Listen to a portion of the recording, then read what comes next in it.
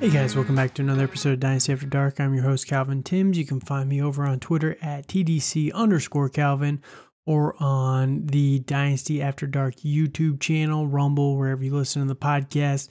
While you're over there, please make sure you like, comment, and subscribe to the video. It just helps with the algorithm. So last couple days, I've been putting out the 2022 My Guys, and these are guys that I would recommend jumping on the bandwagon now, because I think that their value is going to spike massively after 2022 and going into the future. So started with the quarterbacks. Last episode I had the running backs. Isaiah Spiller was the big hot button guy in that episode. I really like the talent, but we'll see where he ends up. 42 overall seems pretty low for someone of his talent, in my opinion. Hopefully you guys will agree with my takes again today with the wide receiver position. And I got two guys, both of them are 25, ironically enough, but two guys that I really like this year for the wide receivers. Both of them are going way later than I think that they should.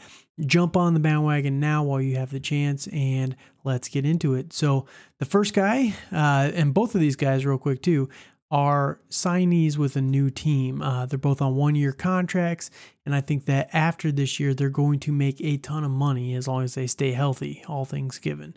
So the first guy I want to talk about here is going to be Juju Smith-Schuster. Juju is only 25 years old, like I mentioned, and he is a monster of a wide receiver, 6'1", 215 pounds. He's just a big slot guy. We've seen it for years now. Juju plays primarily from the slot, and the biggest knock on Juju has been he has not been able to return the value that we want from him the last couple years. Now, Juju was someone that came out as a rookie, had a very good year, finished as the number 20 overall wide receiver in his rookie campaign. 58 catches for 917 yards, 7 touchdowns. The dude is a touchdown machine. If you look at his 4 seasons, basically, of full health and not terrible Ben Roethlisberger play, 7, 7, 3, 9. That's his touchdown totals. The dude does manage to score. And with the Kansas City Chiefs, who he signed a 1-year contract with, he's going to have a lot of opportunity to score. Now, the knock on Juju that I mentioned is the last couple of years, he has had a decrepit Ben Roethlisberger. Ben Roethlisberger has been a shell of himself for a couple years now, hasn't been able to push the ball down the field, has a new offensive coordinator that I do not like at all. Everyone's just ignoring Matt Canada with the Pittsburgh Steelers like he's something special. I don't think he's very good. He's only got 3 years of experience, all 3 years with Pittsburgh, 2020, 2021, and now what is looking like 2022. His offenses have been rough, very rough. So before we start going and blaming all of it on Juju and all of it on Ben Roethlisberger, I think a lot of it falls on the system. And we know what Andy Reid can do with the Kansas City Chiefs. This team just gave up Tyreek Hill this year in a traded him over to the Miami Dolphins. So there is a plethora of targets available instantly. And if you look at everything through training camp, Juju Smith-Schuster has been playing primarily with the ones. He took every single snap in preseason game 1 with the number ones. MVS had 9 out of 11, where Juju was 11 out of 11. I think that Juju is going to be a special talent, and he's going to remind people how and why he was an elite talent a couple years ago. And just to preface this real quick too, so rookie year, finished as the wide receiver number 20, 917 yards and 7 touchdowns as a rookie. That is impressive. Second year, 2018, he was the wide receiver number 8. He had 166 targets with 111 catches, 1,400 yards and 7 touchdowns. Now, Antonio Brown was there, eating up a lot of the coverage for him. He was a number 2 in that offense, and he was able to eat very well in that year. 2019, Pittsburgh gets rid of Antonio Brown, but they don't have Chase Claypool at the time. They didn't really have a viable number 2 option at that point. They have Juju with, and that was also the year that Ben Roethlisberger got injured with the arm injury. That was the year with Duck Hodges, Mason Rudolph, and it was just a very rough season for him and the team as a whole. Also in that season, he only played 12 games, and he finished as the wide receiver number 65. Comes back 2020, not the best. Ben Roethlisberger plays 16 games, full season again, finishes as wide receiver number 17. So the guy, when he plays and he's not banged up, and I know this is a oxymoron right here, but when he's healthy, he plays a full season. Like, he barely ever gets beat up that he misses time. And if he doesn't miss time, he's going to play the whole season. And when he plays the whole season, he's a wide receiver too.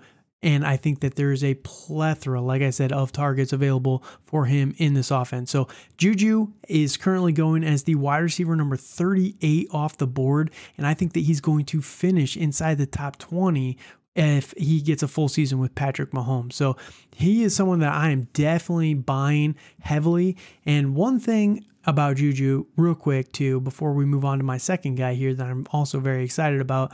The biggest knock on Juju Smith-Schuster is he signed a 1-year contract for $3 million base with like $9 million, $7 million in bonus money potential. Everyone's saying, well, if he's so good, why did he sign a cheap contract with a 1-year deal with the Chiefs? Everyone's ignoring the fact that, one, Patrick Mahomes has a massive contract. They backloaded his contract. And I know that as the salary cap goes up, it's going to look affordable and blah, blah, blah, blah. We haven't got there yet. Patrick Mahomes' salary is just now starting to kick in, and it's a massive jump up from what they've been paying the last couple of years. So one, that puts a little bit of a pinch on the salary cap for this season. Two, they're still paying Tyreek Hill a lot of money to not play for them this year.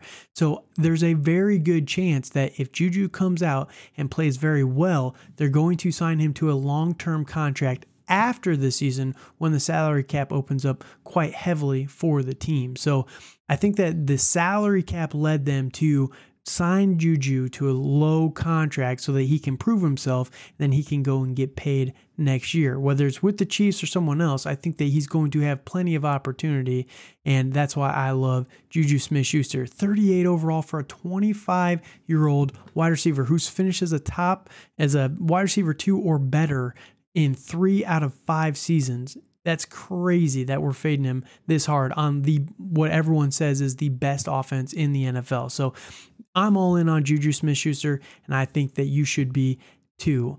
Now, the second guy is my guy, DJ Chark with the Detroit Lions. And DJ Chark is someone that has also been left for dead. He's currently the wide receiver 58, and I get it. DJ Chark is someone that burned a lot of people last year. 4 games played, he had 22 targets, 7 catches. Not great right there, but it was rookie Trevor Lawrence. He had 12 targets in week 1. Week 1, 3 catches on 12 targets. That's not great. But he didn't really play the 4th game. So, 22 targets in 3 games is pretty good, and 7 catches for 154 yards and 2 touchdowns. That's an insanely high volume. And let's not forget that last year, Urban Meyer was not the head coach that you wanted for this team. So DJ Chark had to play with that, then got injured, right? So looking at DJ Chark's career arc, right? Comes out as a rookie, 2nd round pick a few years ago in 2018. Had an okay rookie season, didn't really get played much, but the coaching staff back then is not someone that you'd really want to put a lot of faith in developing wide receivers. It's also Jacksonville, who has a history of not being able to develop talent. It's why they're the Jacksonville Jaguars. 2019, plays 15 games, comes out, finishes as the wide receiver number 17, has 1,000 yards, 8 touchdowns. He's always been someone that's been very efficient in the yards per catch, basically over 12 and a half every single season. So that right there is very, very good. Touchdown monster as well. He's someone that likes to score a lot of touchdowns. 2020, he finishes as the wide receiver number 49, banged up, missed 3 games that season, but that is the season with the Jaguars where it was the Gardner Minshew, Nick Foles experiment where they were alternating between the guys. It just was not a good offense. And here's my issue with that is everyone likes to attribute it to DJ Chark. Was DJ Chark great? No, he wasn't. I'm not excusing all of it for DJ Chark, but the whole situation was just bad from from top to bottom, start to finish, it was not a good situation. So why is everyone putting it on DJ Chark alone? That's what it feels like. Maybe they're not. Maybe I'm blowing that a little bit out of proportion, but that's what it feels like. I think that DJ Chark is more like what we saw in 2019 than what we saw in 2020 and 2021. And I think that with the Detroit Lions, he again signed a 1-year contract, $10 million. There's a lot of opportunity.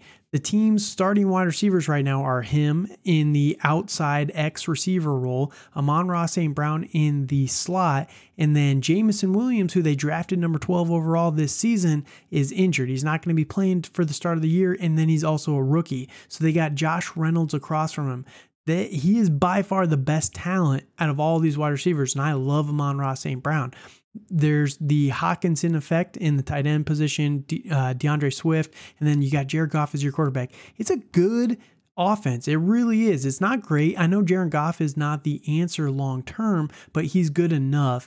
And with guys like DeAndre Swift and TJ Hawkinson and Amon-Ra St. Brown just eating up everything underneath, I think that there's going to be a lot of opportunity for DJ Chark on the outside. And just to summarize that as well, we didn't really get to see it too much in Hard Knocks this week, but if you were watching when they showed the team scrimmage at the end of the episode, DJ Chark is now number 4, as you can see from the picture here, right? DJ Chark had 2 touchdowns. He was, let's see, what was his actual stat line? And I know this is a team scrimmage, so take it with a grain of salt, but he was 4 for 77 and 2 touchdowns in that scrimmage. He has been connecting with Jared Goff all training camp. It's been all the beat reporters have been talking about is DJ Chark looks electric out there. He's a big body dude, 6'4", 205 pounds out of LSU a couple years ago. I love DJ Chark. Wide receiver 58 is criminal. He should not be going that low. He's someone that I would be buying in. I basically have bought in all my leagues, and I think that you are going to be rewarded by buying back in the dip on DJ Chark. So those are the 2 guys I think that we should be looking at right now. Juju Smith-Schuster and DJ Chark.